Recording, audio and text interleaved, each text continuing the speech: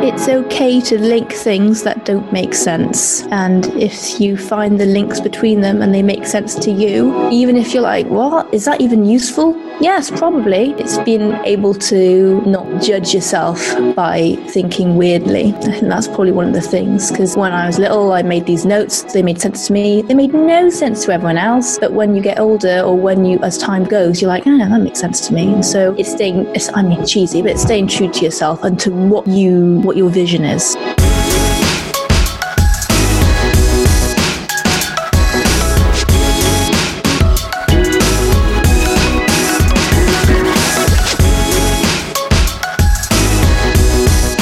What's up, everyone? Welcome to another episode of The Artist of Data Science. Be sure to follow the show on Instagram at The Artist of Data Science and on Twitter at Artists of Data. I'll be sharing awesome tips and wisdom on data science, as well as clips from the show. Join the free open mastermind Slack channel by going to bit.ly.com/Artists of Data Science, where I'll keep you updated on bi-weekly open office hours that I'll be hosting for the community. I'm your host, Harpreet Sahota. Let's ride this beat out into another awesome episode. And don't forget to subscribe, rate, and review the show.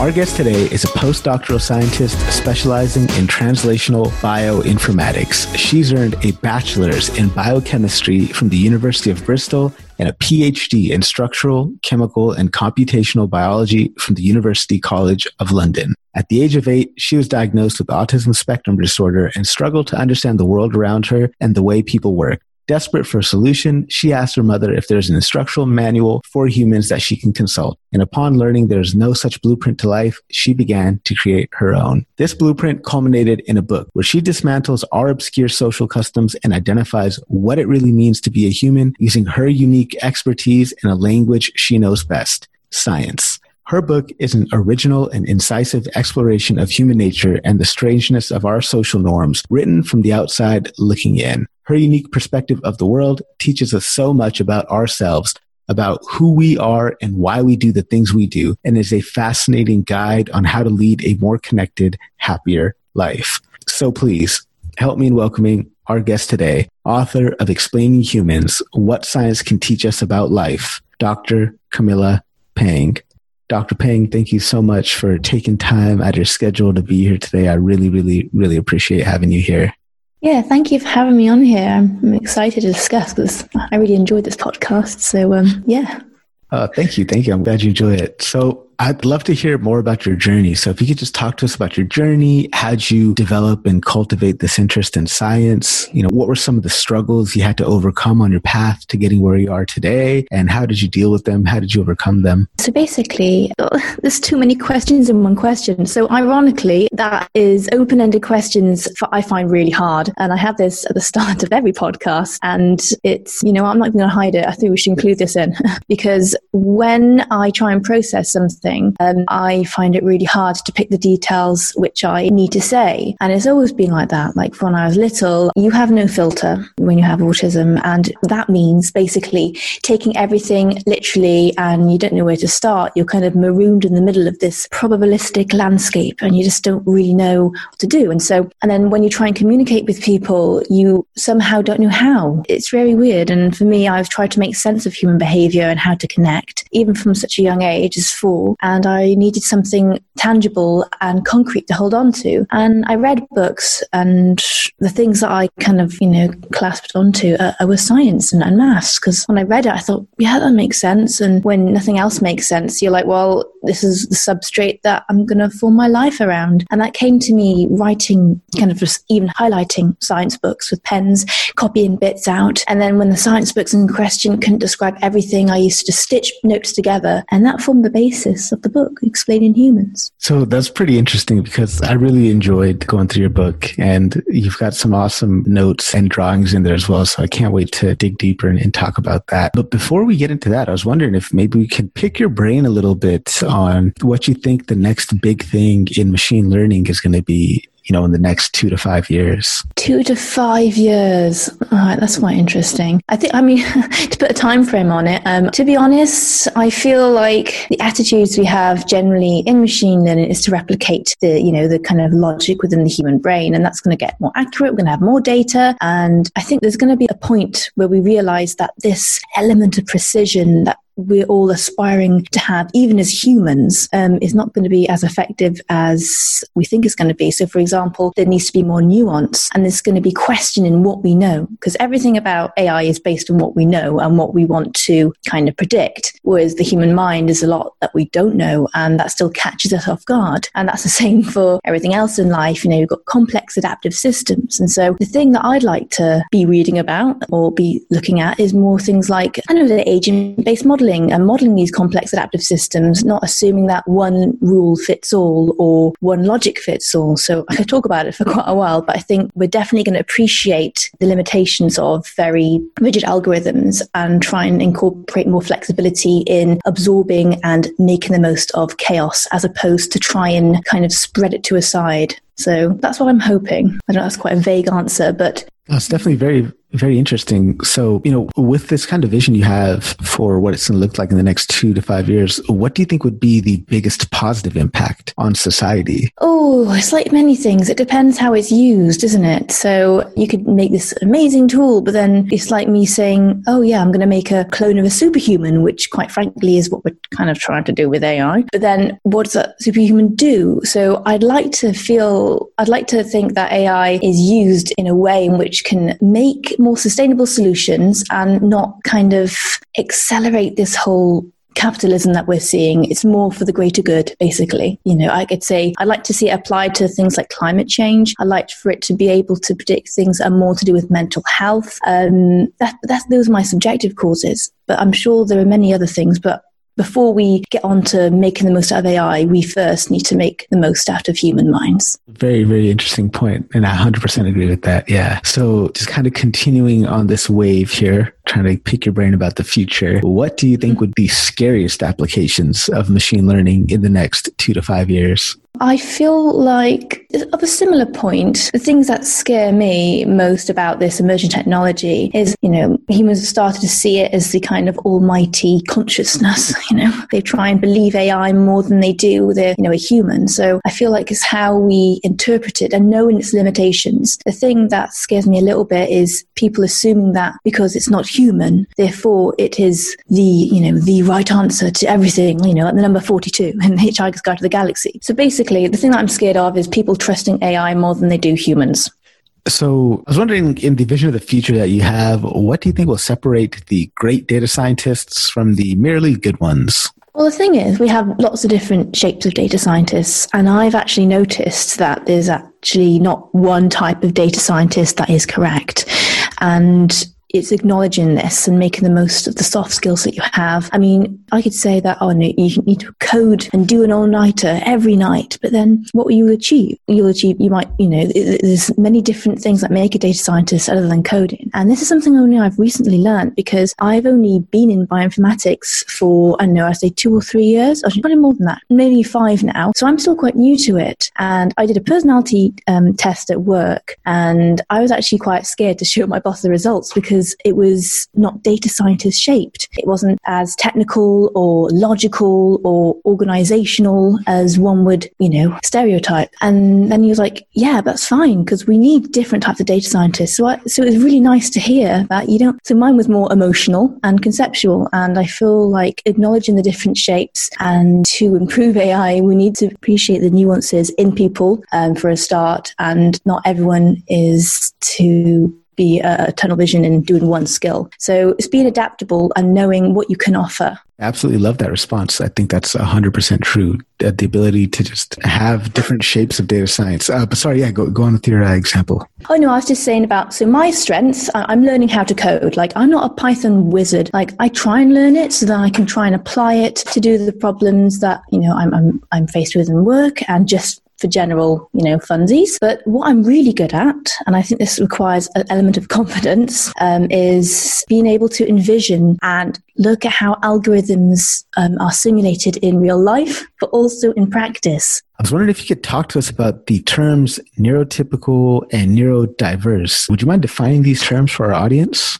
Yes, of course. I've had this question a couple of times, and I think every time I say it, the answer is always that slightly a bit different. And I think it's because it's an evolving term. So I guess there's two definitions of it. If someone is neurodiverse or neurodivergent, everyone's neurodivergent. It's like we're genetically divergent because we're not all exactly the same. But when it comes to neurodiversity and having an attributed, diagnosis. So you are so different enough to not be able to function in the normal, everyday life. It hinders everyday life, basically. For me, I have a form of autism, or I have autistic spectrum disorder. I also have ADHD, so attention deficit hyperactivity disorder, and generalized anxiety disorder. I know that sounds like a load of acronyms, but what I really want to highlight is that everyone is neurodiverse, but to the point in which it hinders everyday life, you will have different parameters of your brain which are altered to such an extent that you can't even focus on tiny little things, or when you say something, it's outside what is expected of you. And I think to be able to be neurodivergent and own it and know your own shape is very brave, because a lot of the time when you are neurodiverse, diagnosis or not, because it's actually very hard to get a diagnosis, especially in adulthood, you will feel squished and you can't be yourself. So that is also something that I would attribute to someone who is neurodivergent, is when they're like, I don't understand my shape, or even if I did, I know no one else would. Yeah, definitely. Very interesting. And thank you for defining that for us. I tried. I'm sure someone will be like, oh no, it's something else. But this is the thing, it's divergent. Yeah, that's the thing, right? Like some of these terms, like it's how you internalize them and how you've come to understand them. There's always more than one right answer, I think. So I'd like to get deeper into your book. So I think it's fascinating in your book how you draw parallels between machine learning and human cognition, especially in terms of decision making. You talk about two things that I thought were pretty fascinating, amongst many other things. And they were thinking in boxes and thinking in trees. Can you talk to us about what that means? What does it mean to think in boxes, and what does it mean to think in trees? So basically, simply put, I try to attribute these different types of, I call them data structures, or like these categories versus an evolving branched stream of thoughts as two opposite ends of the spectrum. And we all have them, we all do both. But to be box thinking, pure box thinking, there's no room for error. You're like ticking to the time intervals. You're like, I got 22 minutes to do this, and it's great because it means that you can be very efficient, and the fidelity of thought of you doing X, Y, Z is, it's very definite, and it's very good for acting things there and then. But sometimes what happens is, I used to be like this through and through, because that was how I implemented structure in my life. I didn't know what else to do. I felt that there was only one way, and I was like, okay, does that mean I just do this because I understand it? And most of the time it's knowing what you like and liking what you know. And with box thinking, it's categorical in that regard, in that there's only a few alternatives and you can't really see the solutions in between. You get quite stuck. Whereas to think in trees, as I call it, it's more of a branched, probabilistic landscape. And I talk about this more in later chapters in the book, but primarily it's about being able to acknowledge the different branches of fates that can arise from a moment in time, and be able to reassure yourself that you don't have to put all your eggs in one branch. You can separate them out and be like, I could do this, or I could do this. And if this doesn't happen, then let's do this. So it's kind of a reassurance based on, experience. That always helps, because then you know the eventualities. But sometimes you can get stuck in a rut and think so much in trees that you don't end up doing anything, because every movement that you make could be a wrong move. So this is why box thinking also comes in handy, because it helps you to coalesce your streams of thought into action. And I think this is one thing that we're missing in lockdown, is these boxes that we're used to having. Well, I certainly am anyway. So it sounds like there's not really one mode of thinking that's better than the other. Does it really depend on what it is you're trying to solve, problem problemize what it is that you're thinking about? Yes, a bit of both. And this is, ironically, this is by acknowledging that we can do both is tree thinking in itself, because it does depend. I've tried to simulate the extremes of both. This quarantine, I've not done box thinking at all because I actually find it hard without my normal environment. And so I've actually been less productive because I'm like, well, I could do this, I could do this. And then you're stuck in the middle and then you're looking at your knee for 2 hours. That's not what you want. You want to be able to make a decision there and then. And this is where you need to notice what you're doing and then how can you go to the other one to get things done. So it does depend on who you're dealing with. For example, if you're trying to think of flexible solutions, and it's good to know what you know, but to kind of connect the boxes and to feel like you're not on a cliff edge of a decision, thinking in this branch-like manner can offer a lot of reassurance and also alternative solutions that you wouldn't have otherwise thought of if you just stepped back a little bit. And you mentioned that people tend to be stuck in a box thinking type of mode. Why do you think that is, that most people are stuck in a box thinking type of mode? It's a creation that they built for them to survive and for them to function. It's almost like an algorithmic module. You're like, okay, this is the module, this is the function, but also emotionally what that means for a human. If you learn something and you're like, well, it works so far, then why would it be wrong? You start to question other alternatives and try and squeeze them into your vision of what the world should be. I mean, it goes one or two ways really, but it can be quite limiting and you can get very bored easily. So it's good that you get bored easily because it means that naturally you are quite a tree thinker. You know that there's always more to do, but it's based on fear ultimately, because obviously you've invested in this box-like vision or boxes like vision like pixels, and you're like, well, how else do I see the world? And for those of us who are able to think in trees, what can we do to get beyond the first branch of that tree?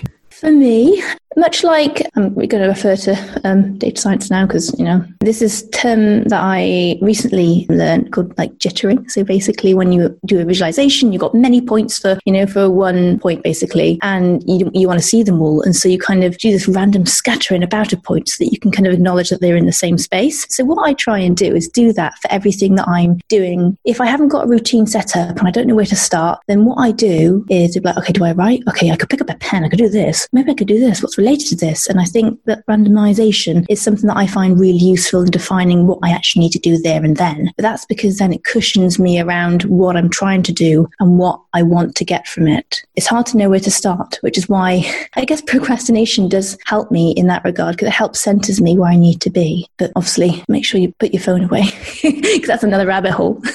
Yeah. So you talk about learning to embrace errors and why it's super important to do that. So what can we do to start embracing errors in our own lives? I think it depends what people mean by error. So, for example, error and uselessness are merely just a byproduct of not attributing to an orchestrated utility. It's not good for this, therefore it's an error. But actually reshaping what we think of what error is can be quite useful, because an error in one context is a solution in the next. It just depends on what your viewpoint is. And when it comes to being neurodivergent, you would have multiple different viewpoints in the space of a minute, which is why, you always see the alternative solution. But whether that's useful or not, that takes you zooming in on it. And that can take confidence. So with errors, there's many different ways of doing one thing, but to acknowledge the errors are to acknowledge the spaces in between the tree-like thinking. What branches them together. And I think by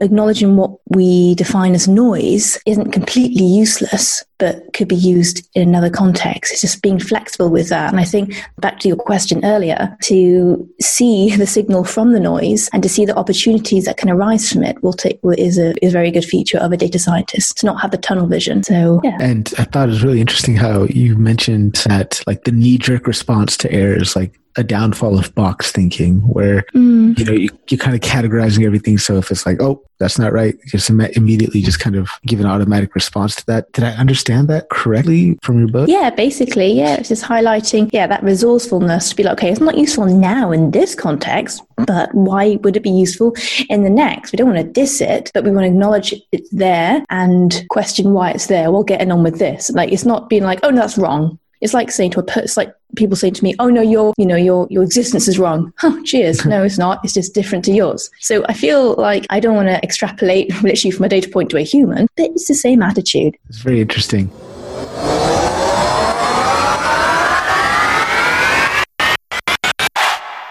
Hey! Are you an aspiring data scientist struggling to break into the field? Well, then check out dsdj.co/artists to reserve your spot for a free informational webinar on how you can break into the field. That's going to be filled with amazing tips that are specifically designed to help you land your first job. Check it out. dsdj.co/artists.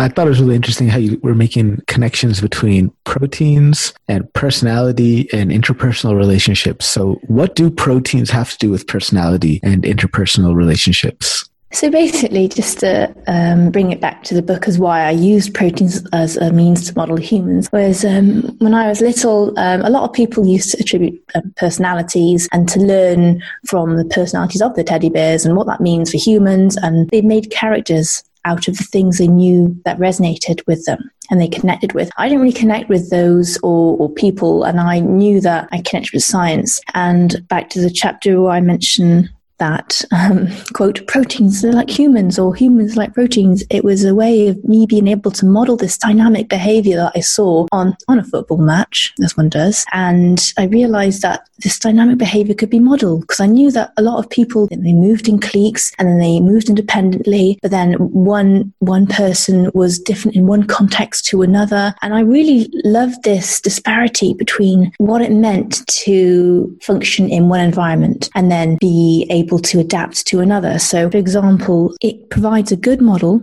of human behavior because it enables humans to be considered in different adaptive contexts as opposed to just having one function. That's why I liked it. So how can we use this understanding of proteins to be better colleagues and better teammates at work? Okay, so for example, when I wrote the chapter, it was I wrote all this book before I was 20. So at the moment, I hadn't actually been in work.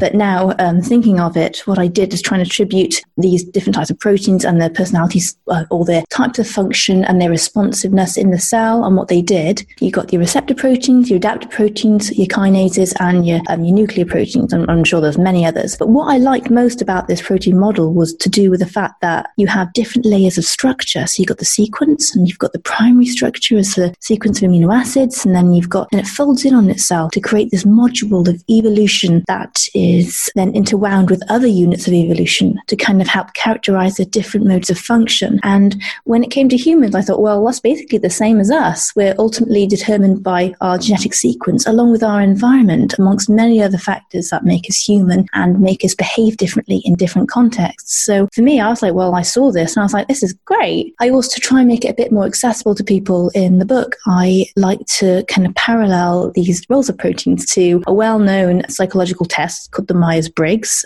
classification, just to make it a little bit more human, because obviously when people see proteins, they don't see personalities. And so I try to parallel that. But I think one of the limitations of the Myers-Briggs is that you limited to a 4-letter metric, and then that's it. With a protein, you could be many different things in many different contexts. I mean, you could have a tertiary structure, which is basically like a blob of, encoded by one genetic sequence that can then interact with another kind of protein tertiary structure or another blob to have a different function. So therefore, it depends a little bit more on what the cell needs. And so this is something that thankfully I'm in a job that I think that makes the most of the different sides of people. And for example, if I'm not data scientist shaped, that's okay.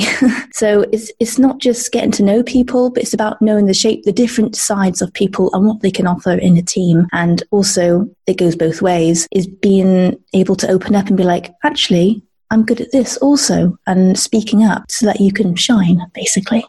What tips do you have for, let's say, a data scientist in a team environment who might be scared of looking like they don't know something, or maybe scared to admit that they don't know everything, but they don't want to openly communicate that to their teammates? Do you have any tips for them on how to overcome this type of a fear? That's a really good question. And this is something that I often sometimes ask myself as well. Some of my friends ask me, and it's knowing your own shape and admitting that because you don't feel like you are on top of the main skill that kind of pins you down to the job and be like, yes, I coded this and I'm going to deliver this. That doesn't mean that, it means you've done the job, but that's not all of it. So I feel like I'm hoping that in the next 2 to 5 years, there's going to be an increased awareness that there's going to be many different data data science shapes. And from that, people are going to realize that they have more to offer and that they can be that shape. So when you are feeling like you have more to offer, but you don't want to open up, ask yourself, okay, brilliant. If I'm great at this, how is this going to be useful? If it's not useful, then where is it useful for? And then before you know it, you can kind of root down to how it is useful in work. It might even just be collaboration with other labs. Well, that doesn't involve coding. No, but it does involve being able to communicate between different sides of science and bringing it all together. And surely that's the philosophy of data science anyway. It isn't just being at the computer. So there's many different sides of data scientists that cover the basic fundamentals of being human in my eyes, because you have to be a scientist and an artist. You have to have a vision and see how things connect. And also to communicate with experimentalists and higher order structures for us to integrate the main question. So actually,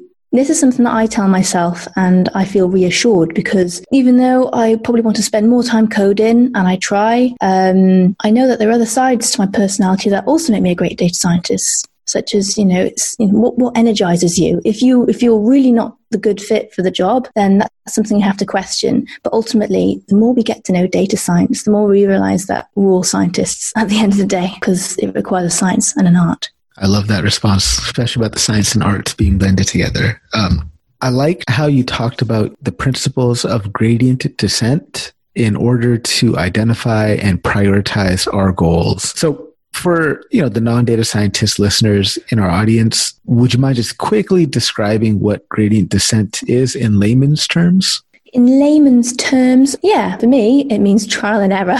And the main bit of trial and error is knowing which bits are of the kind of landscape of solutions is better for the short term, so local kind of solutions or local optimums. And then you've got the kind of bigger picture, which is a little bit vague, but we kind of aspire to it, and we know that there's a better solution out there. We can't quite touch it yet though, so we kind of keep exploring. And then we kind of come to a point where we're like, oh, hang on a minute, we can't get much better than this, so there's a point of convergence. And so this is the global kind of solution for this scenario. And we could even argue that this is the case for lockdown. We're trying to find these global solutions on everyday local actions, and which ones are optimal for today might not be optimal for 2 months' time. And so we're in this constant battle of local versus global solution. And to be able to navigate this landscape, you have to iterate and be like, okay, this work, and then you kind of be able to kind of be like, oh no, that wasn't good, I'm going to backtrack. And it's being able to execute trial and error in a way to find this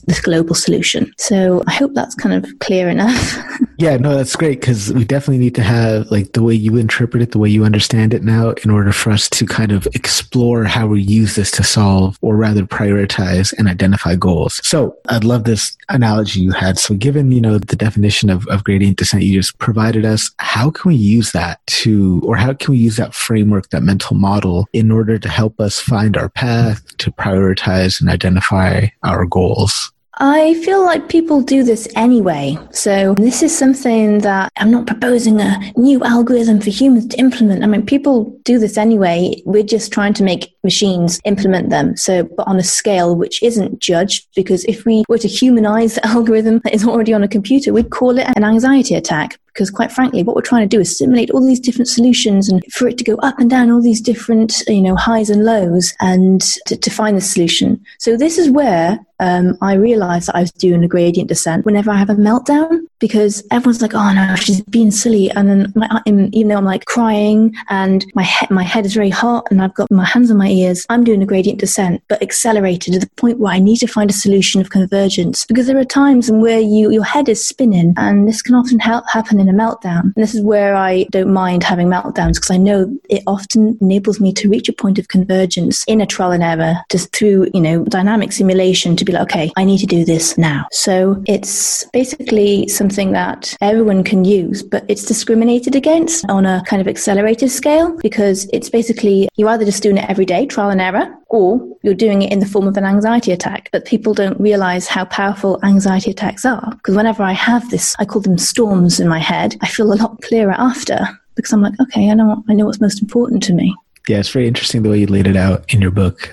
Hoping people go and get the book after this, because you make a lot of great analogies using, math and statistics to pretty much the human mind. I think is really fascinating. One of them I really liked was you talked about probability and empathy using Bayes' theorem, and I thought that was pretty well put. So I'll take it for granted that my audience knows the difference between Bayesian and frequentists, and they understand what Bayes' theorem is. So how can we use Bayes' theorem for empathy and managing the relationships that we have with ourselves? So basically, I originally used Bayes' theorem as a way of being able to not just take things at face value. Because when you, or literally that is, when you have autism, and especially in my form of autism especially, I take things literally as they are. And that is great. But also it means that not many things are in context. And so you're trying to make this context around them. You're like, okay, they're angry at me. I don't know why they're angry at me. Should I be angry or should I be happy? Why are they upset? Oh no, I got them this. Oh, I needed to do this. So Bayes' theorem, I used it as a way of being able to simulate or kind of contextualize the words, the actions, and the characters of people so that I know how to respond best and to make them happy.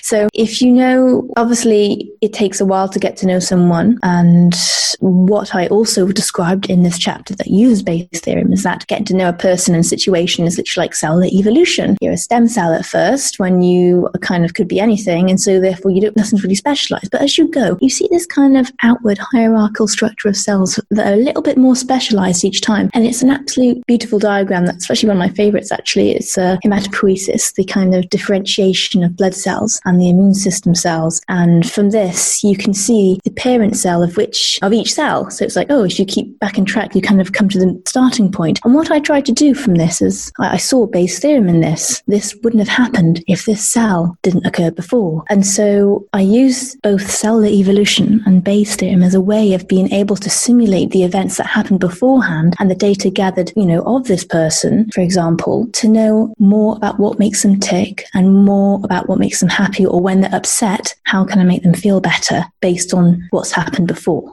Yeah, it's definitely very interesting the way you laid it out in the book. So again, guys, if you're listening to this, you have to get this book. It's super cool. So what is a neural network and how can it teach us about ourselves? Or what can it teach us about ourselves?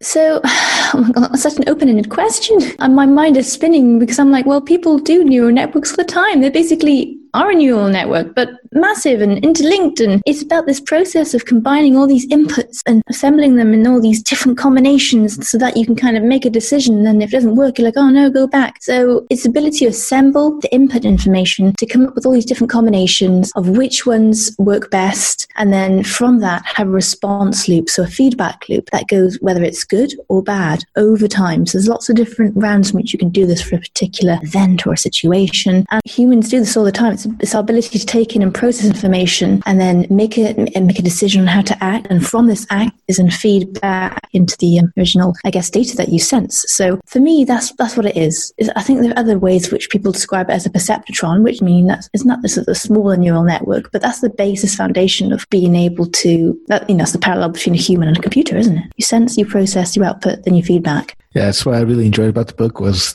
the fact that actually, I think at a fundamental level, like machine learning, these decision systems, they are created to model kind of, in a way, human decision-making processes. And I just like the way that your book really makes it explicit and then provides some real-world examples from, your own life and the way you think about things. So yeah, thank you for that. Thanks. So, you're somebody who is a practitioner and you understand the subject of machine learning and data science. I'm wondering how you view data science and machine learning. Do you view it as an art or as a science? Bit of both, just to put it bluntly. I think people learn it as a science, but then they realize that things go wrong, and then they're like, oh no, why is it going wrong? Because we assume that the machine has some more nuance than anticipated, and then trying to get the code right is also like talking to a human that doesn't give you any feedback. You're trying to decipher why the code's going wrong. So when it comes to the everyday grind of data science, it literally is an art because it takes a lot of patience, still trying to work on, but also to be able to curate what reality is on the computer so that you can model it. I mean, that takes an artist. That you have to see things in between the lines and then know how to model them on the lines effectively. Bit of both. And how does the creative process manifest itself in data science, or in science in general, rather? I'm basically writing another book on this. So at the moment, my head is spinning, but that's cool because I'm going to try and distill it down to a very small sentence. I'm actually reading about that now. But as scientists, we're not we're stereotypically, we're not meant to be creative, we're meant to be rational. But actually, one of the mistaken stereotypes is that to be a scientist, you need to be very creative. You need to think between the lines. You need to be able to envision and be resourceful in different contexts and make things and make theory turn into practice. And from that theory, that doesn't mean anything if it doesn't model anything in real life. So both art and science are just an appreciation of the world and being able to feel like, how can I model it in the most effective way possible?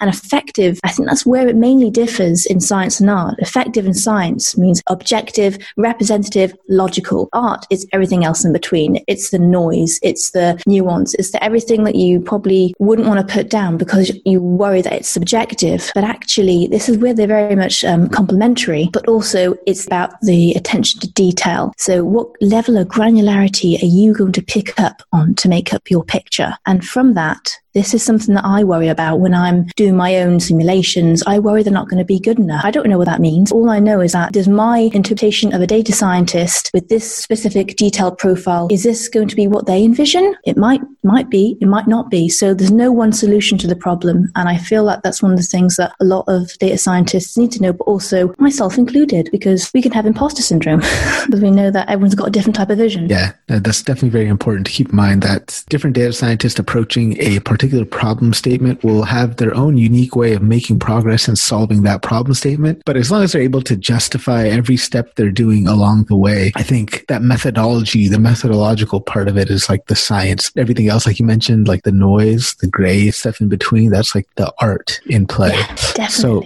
all throughout the book and on your Instagram as well, I see these posts. You've got your books and your notes on Instagram, and then you got all these drawings throughout your book explaining humans. I really like that note-taking style. I think a lot of our audience would benefit from you kind of taking us through your process for taking and making notes. Would you mind sharing your note-taking process with us? Yes, of course. Whenever I make notes, I've noticed that having books that be like, okay, these are my notes for today, and they're not very structured. And to be structured, you need everything to make sense in your head. I write to make sense. So you've got chaos, you've got all these different weird scribble marks, like a map or an atlas of the problem. It's me trying to boil down the different elements of dimensionality into something that is more coherent, such as a paragraph. But much like data science, it takes a lot of wrangling and a lot of processing to make sense of what you envision in your head. So for me, I like to, I guess as a form of artwork, you see the links and the bonds between the words, and each angle of the paper in my pile means something.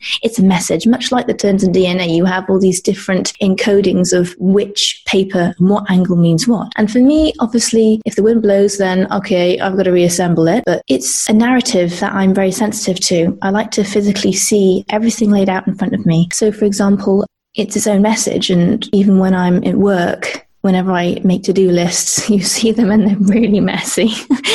My boss is like, maybe we should type them up. And I'm like, yeah, maybe. But then it just doesn't feel the same. So I'm constantly trying to be neater, but then the information that I put out doesn't feel the same. So it's good to do a bit of both. And if it's messy, then if it makes sense to you, then that's fine. But yeah, it's basically like an artwork and it's very messy. Yeah, I'm a big fan of they're almost kind of like mind maps in a sense. That's kind of reminded me most of. But it really does, just looking at the drawings that you have throughout the book, it's inspiration for me on how I want to think about taking notes, but also just the way it distilled everything down to a picture. It's really cool. So I think there's a lot to be learned from that. So thanks for sharing. Thank you. So a lot of data scientists, whether they're in their actual jobs or whether they're trying to break into the field, projects are a part of what they do. And they might be feeling some type of hesitation or fear because they're wanting to make their project absolutely perfect before releasing it to the world, before releasing it to their boss or what have you. Do you have any tips for anyone who is stuck in this kind of, it must be perfect before I release it mindset? Yeah, so I'm a bit of a perfectionist, and so I completely get it. It's good to question and humor yourself. What does perfect actually mean? And then you're like, actually, what does it mean? Does it mean it has to be this color? And then you'd be like, nah, they can't be that specific. And then you start to kind of reason with yourself as to what your definition of perfect means. And for example, it might, when you're working with, experimentalists and working with different types of scientists, everyone's vision of perfect is very different. And so it's knowing a bit more about your team and what they want. And even though it might not feel the perfect solution for you, if it does the job, then that's fine. So it's, yeah, I definitely feel like it's something that a lot of people battle with. But I think communicating more of the expectations that are upon your role and what you need to do, if you know what the wiggle room is, then you can kind of work around that. But to make it of a quality that, do your work justice, and that's a personal endeavor, isn't it? So it's not to get rid of perfectionism. It's just making sure that when you do it, you're doing it for yourself, but also for the needs of the team. Thank you for that. I think that's really valuable advice that our audience is going to benefit hearing. So thank you so much for that. So let's talk about soft skills for a minute here. What are some soft skills that you think data scientists are missing that are really going to help them excel in their careers and in their interpersonal relationships? Okay, so whoever coined the term soft skills, they're wrong, because soft skills are actually really hard work, because they're nuanced and they're context dependent, and no matter how friendly you are, you're always going to end up annoying someone. I think that's just a given, and that's actually quite nice to know, because you might end up catching someone on a bad day. But when it comes to soft skills, I feel like, from my experience so far, for me it's a bit different, because me it's mainly being able to ease anxiety in myself so I can communicate effectively with my team. And it's also being able to communicate and making your team feel that they can come to you and ask you questions. So that's one thing that I've learned, is from the people that don't have as many soft skills, people don't want to come and ask them for help because they feel like they can't, or they're on the box thinking that they're cliff edged by someone's judgment. But if you feel like, yeah, that's okay, if you're open with them and being able to not judge them based on them not knowing something, I think it's just having that friendly banter and to see them as a human, as a friend. And I like to do that with all my colleagues, because I think that's really beneficial, because when you're on off day, you can kind of like talk to them, and I think that's the soft skill for me that's been most important, is even though most of the time everyone's got their headphones in, which is great, but underneath it all, you have no idea how anxious they're feeling when they're coding. So I think that's a soft skill that you need to teach yourself, is being able to reassure yourself that even though everyone looks like they know what they're doing, they might not. They might be as stuck as you. So it's being open enough people so that you can help each other, basically, and not judge each other, because there's this whole kind of stigma. You have to be rational, you can't be emotional, emotions are weak, they're a soft skill, we don't need them. But that's a form of toxic masculinity. We need to be able to make the most of the different sides of people to work effectively. What's up, artists? Be sure to join the free open mastermind Slack community by going to bit.ly.com/artists of data science. It's a great environment for us to talk all things data science, to learn together, to grow together. And I'll also keep you updated on the open bi-weekly office hours that I'll be hosting for our community. Check out the show on Instagram at the Artists of Data Science. Follow us on Twitter at Artists of Data. Look forward to seeing you all there.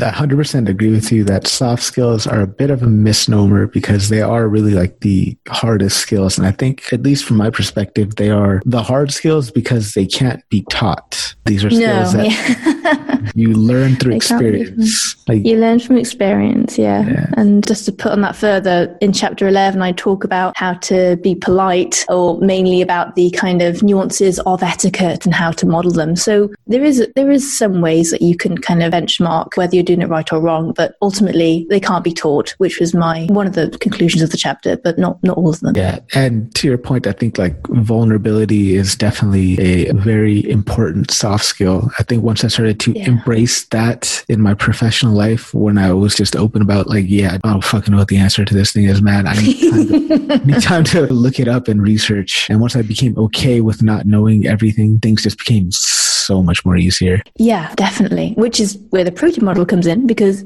you're always evolving. Everyone's not just this one-dimensional being. We're constantly evolving. So I'm an INFJ personality type on that Myers-Briggs scale.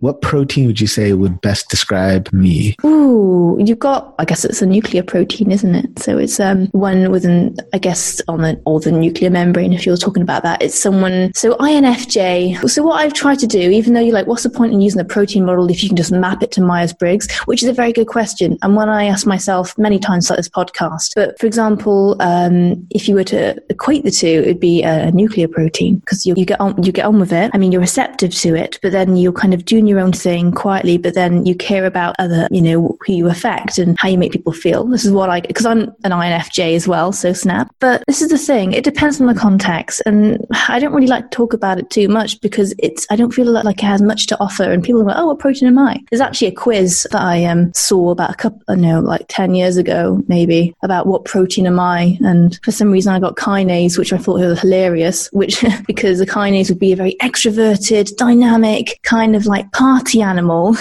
and spoiler alert, I'm not that. So when it comes to INFJ, such as to you, it would be a nuclear protein. Awesome. Thank you. Definitely look into that a little bit more. Never saw myself as being very nuclear, but I liked the way you spelled it out in the book with the different mappings. I thought it was really interesting. It depends what context it's in. I mean, you could be a kinase when you feel really comfortable. So this is why it changes. Yeah. So I was wondering if you could speak to your experience being a woman in STEM, and if you have any advice or words of encouragement for the women in our audience who are breaking into STEM, or maybe they're currently in STEM, might be facing, any manner of adversities. Do you have any words of encouragement or advice for them? Do not try and hide your femininity because you feel like it'll make you more logical. It doesn't work. I feel a lot of women try to mask their femininity because they're worried that they're going to be frowned upon or they're going to be silenced because, Thingy said that, because she's, that people will judge more. We're worried that people are going to judge us more because we wear lipstick, because we like to wear perfume, or we like to have all these things that make us feel good because it's from an emotional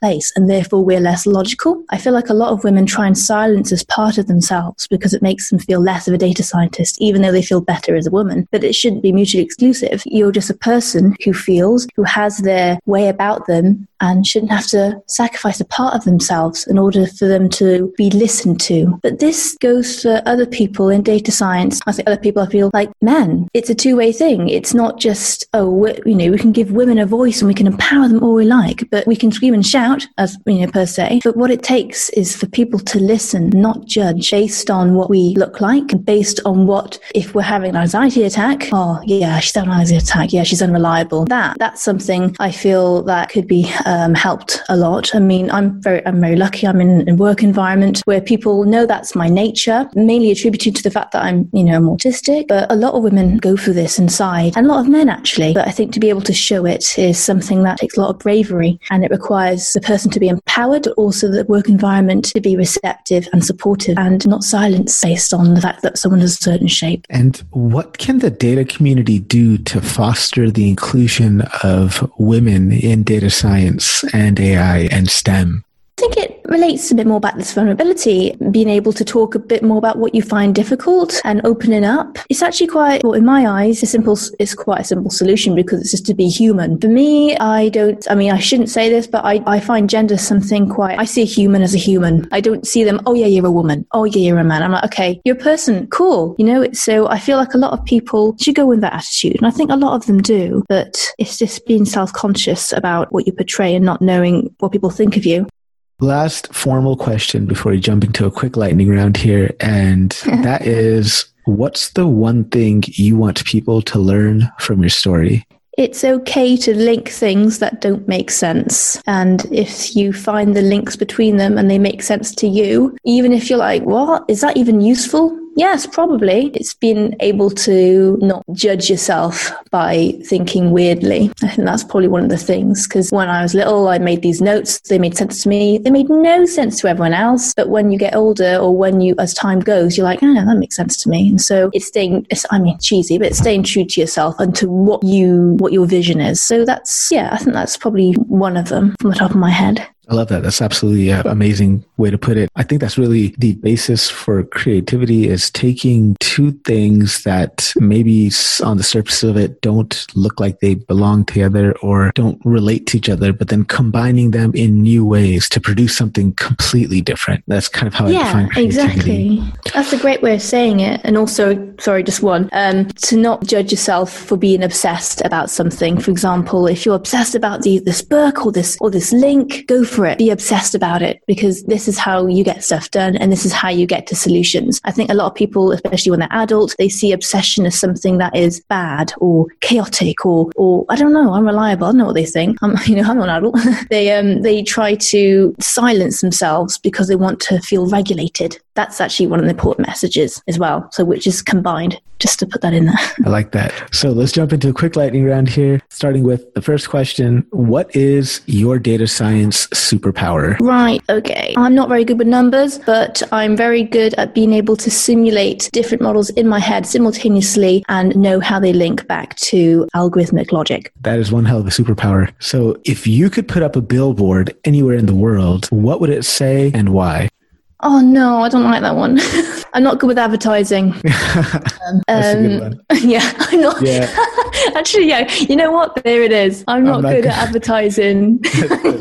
That's perfect. I love it. So what's something you believe that other people think is crazy? A lot of people discourage reactions either from themselves or from other people. I don't know why. I feel like this is due to the fact that we think we judge people based on this one reaction as opposed to seeing how a person evolves. So basically it's a signal, but it's a positive signal and a negative signal. If I was really excited, people be like, oh, calm down, Millie. Or if I'm crying, you'd be like, oh, Millie's being dramatic again. So I feel like a lot of people get scared of this intensity of reaction that we naturally harness as humans because it's instinctive, which ironically is something that we're trying to get the computer to do. So that's the one thing I find really weird, is that we're trying to suppress our instincts to react, to look like we are logical. So what would you say is the most bizarre aspect or quality of human nature? That kind of, we always seek conformity. I have no idea why, because, if we were to look at evolution, cancer doesn't believe in, conformity. If anything, it's a branched evolution. And this is something that I feel like humans naturally have, but we naturally try and oppress so that everything is coherent. That and making meetings about meetings, that I've never understood. So I like that. Meetings about meetings, yes. So about that point about conformity, do you think conformity is distinctly different from wanting to belong to the tribe or be a part of the tribe? Or are those two kind of like the same thing? I feel like we try and make conformity. It's a critical mass effect and a bystander effect for a common cause, and that's fine. But when it comes to the point of exclusion, or you feel excluded, that's something else. If you feel like you don't fit, or if you feel like you need to be this shape, that's when it gets a bit sticky, because you're like, well, I don't completely agree with that. And if you think about all these different categories, all these different boxes that humans live by, not one, two people are congruent. So to be able to be a conformist or completely in the middle of everyone, you probably don't exist. And if you did, you'd be on your own, because, it's no one's normal. And you talk about this in your book. So those who are interested, pick up the book. You go into crowds and individuality as well. So that's a really interesting read. So what is an academic topic outside of data science that you think every data scientist should spend some time researching? Obviously, it depends on the data scientist in question. For people like me who haven't started out as coders and are wanting to, then obviously learning a bit more about code, but also how data science is very much as an art, and also what data science can do beyond what you feel like it can do. So I feel like it's a bit more of a philosophy as well, if I were to get all eggy about it, is to read around the subject. And that isn't to be like, oh, I'll read another language. It's like, no, read philosophy. Why do I need to learn philosophy? Well, to be able to simulate psychology of different types of eras and different types of higher order structures and how they localize down to the different people, then surely you're going to need to know the structures of hierarchy that exist. When I say hierarchy, I mean levels of abstraction, but also the interpretation. So actually, I think learning things that are unrelated, such as philosophy, psychology, and art, is something that is very fun to do. It's very inspiring, and it can also make you look at your work a lot differently. To quote Marcus Aurelius, what could guide us? Only philosophy. 100% agree with that. Philosophy is definitely one subject I'm very deep into right now. Yeah, it's great, isn't it? It is, yeah. So what's the number one book, fiction, nonfiction, or maybe even one from each that you would recommend our audience read? And what was your most impactful takeaway from it? Non-fiction book. This is really hard because I absolutely love reading and you learn something from every book. If I had to have one that I remember, it's called Critical Mass by Philip Ball. And it came out quite a few years ago, I think in 2004 or something like that. And I read it in my first year of uni in 2010 and I absolutely loved it. It gave me the confidence to be able to realize that I can link things and I can link things, but that me linking things makes sense and is also desirable. Oh, so I can link science with psychology and psychology with physics and then politics? Yes, you can. And so this book, I read it. It's quite a chunky thing, but it's definitely worth it. It discusses physics, politics, biology, graph theory, in such an accessible way and also agent-based modeling. It's great. It's a really good book. Definitely, I'll add that to the show notes. And I'm not disagreeing with you. I was like, yes, it is.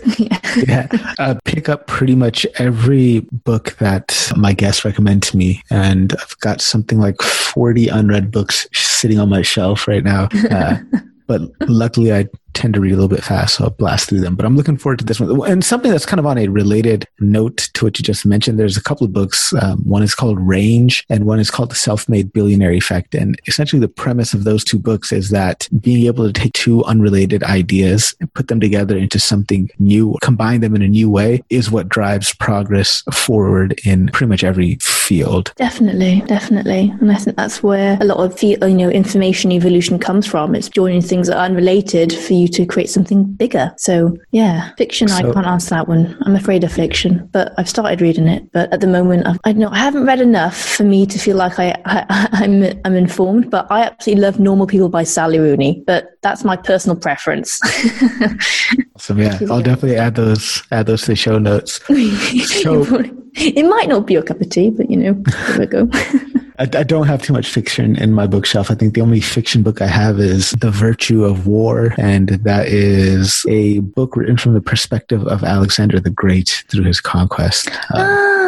So it's like a historical fiction, I guess, in some sense. Yeah. So if we can get a magical telephone that allowed you to contact 18-year-old Camilla, what would you tell her? Keep doing what you're doing. It'll come handy later on. People call you crazy now, but, just because you don't fit in a system, that doesn't mean you weren't born to make a new one. And I feel to have that confidence is something that I wish I had when I was little. But mind you, could say that with every child. I was actually quite confident teenager in my own way, but it's just carry on, really. I don't regret doing anything, because then I wouldn't be who I am now, Bayesian. So it's just to reassure her that everything's going to be okay, basically. So what's the best advice you have ever received? So I've got two bits that I feel like is that I kind of repeat to myself on a daily basis, really. Nothing changes if nothing changes, which is really simple. But then you're like, oh yeah, I've been doing the same thing. Why am I getting different results? Well, it's actually the definition of insanity. But when you're writing or communicating, often people get writer's block, so to speak. And the very thing you're afraid to write is actually the very thing you should be writing, because other people are going to be feeling it. But to have the bravery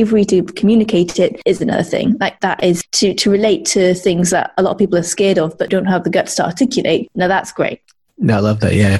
If you are feeling fear about something, that is a good indication that is the direction that you should go towards. So what song do you have on repeat right now? Currently, I really like Massive Attack and Moby currently. At the moment, I'd say Teardrops by Massive Attack. It's quite retro, but it always does the job. Yeah, it's a good track.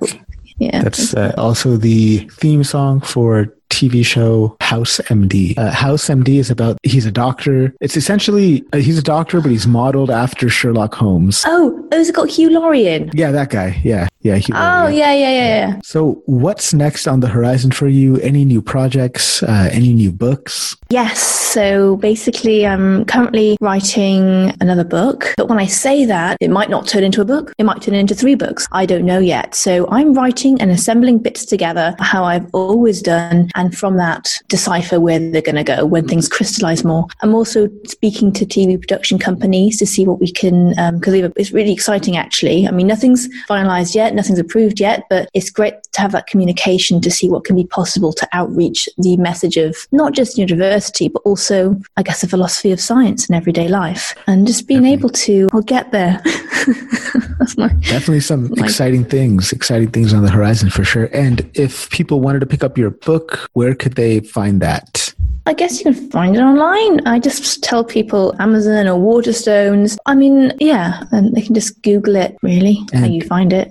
If people wanted to connect with you and find you online, where could they do that? Look at my Instagram. That's kind of where I kind of post stuff. Instagram, Twitter, those are LinkedIn. Yeah, those are the three that I mainly use, to be honest. And do you want to shout out your handles on those? Yeah, my Twitter is Millsy May, so MILLZYMAI, and my Instagram is Millie Moonface, so MILLIE_MOONFACE. I think, and then Camilla Pang on LinkedIn, I think. Yeah. All right. So I'll definitely add those to show notes as well, to your guest profile. We've talked about your social media profiles and stuff, but how could people actually connect with you? By being real. Humor and curiosity go a long way, but the most important factor is for them to not be afraid to react, or for me to react, and also indifference is quite literally a flat liner. React and be human. I love it. Dr. Pang, thank you so much for taking time out of your schedule to come on the show today and talk about yourself and your book. I really enjoyed it. I really appreciate you staying up late. I think it's quite late for you in England. So again, thank you so much. Thank you for having me on here. I've really enjoyed it.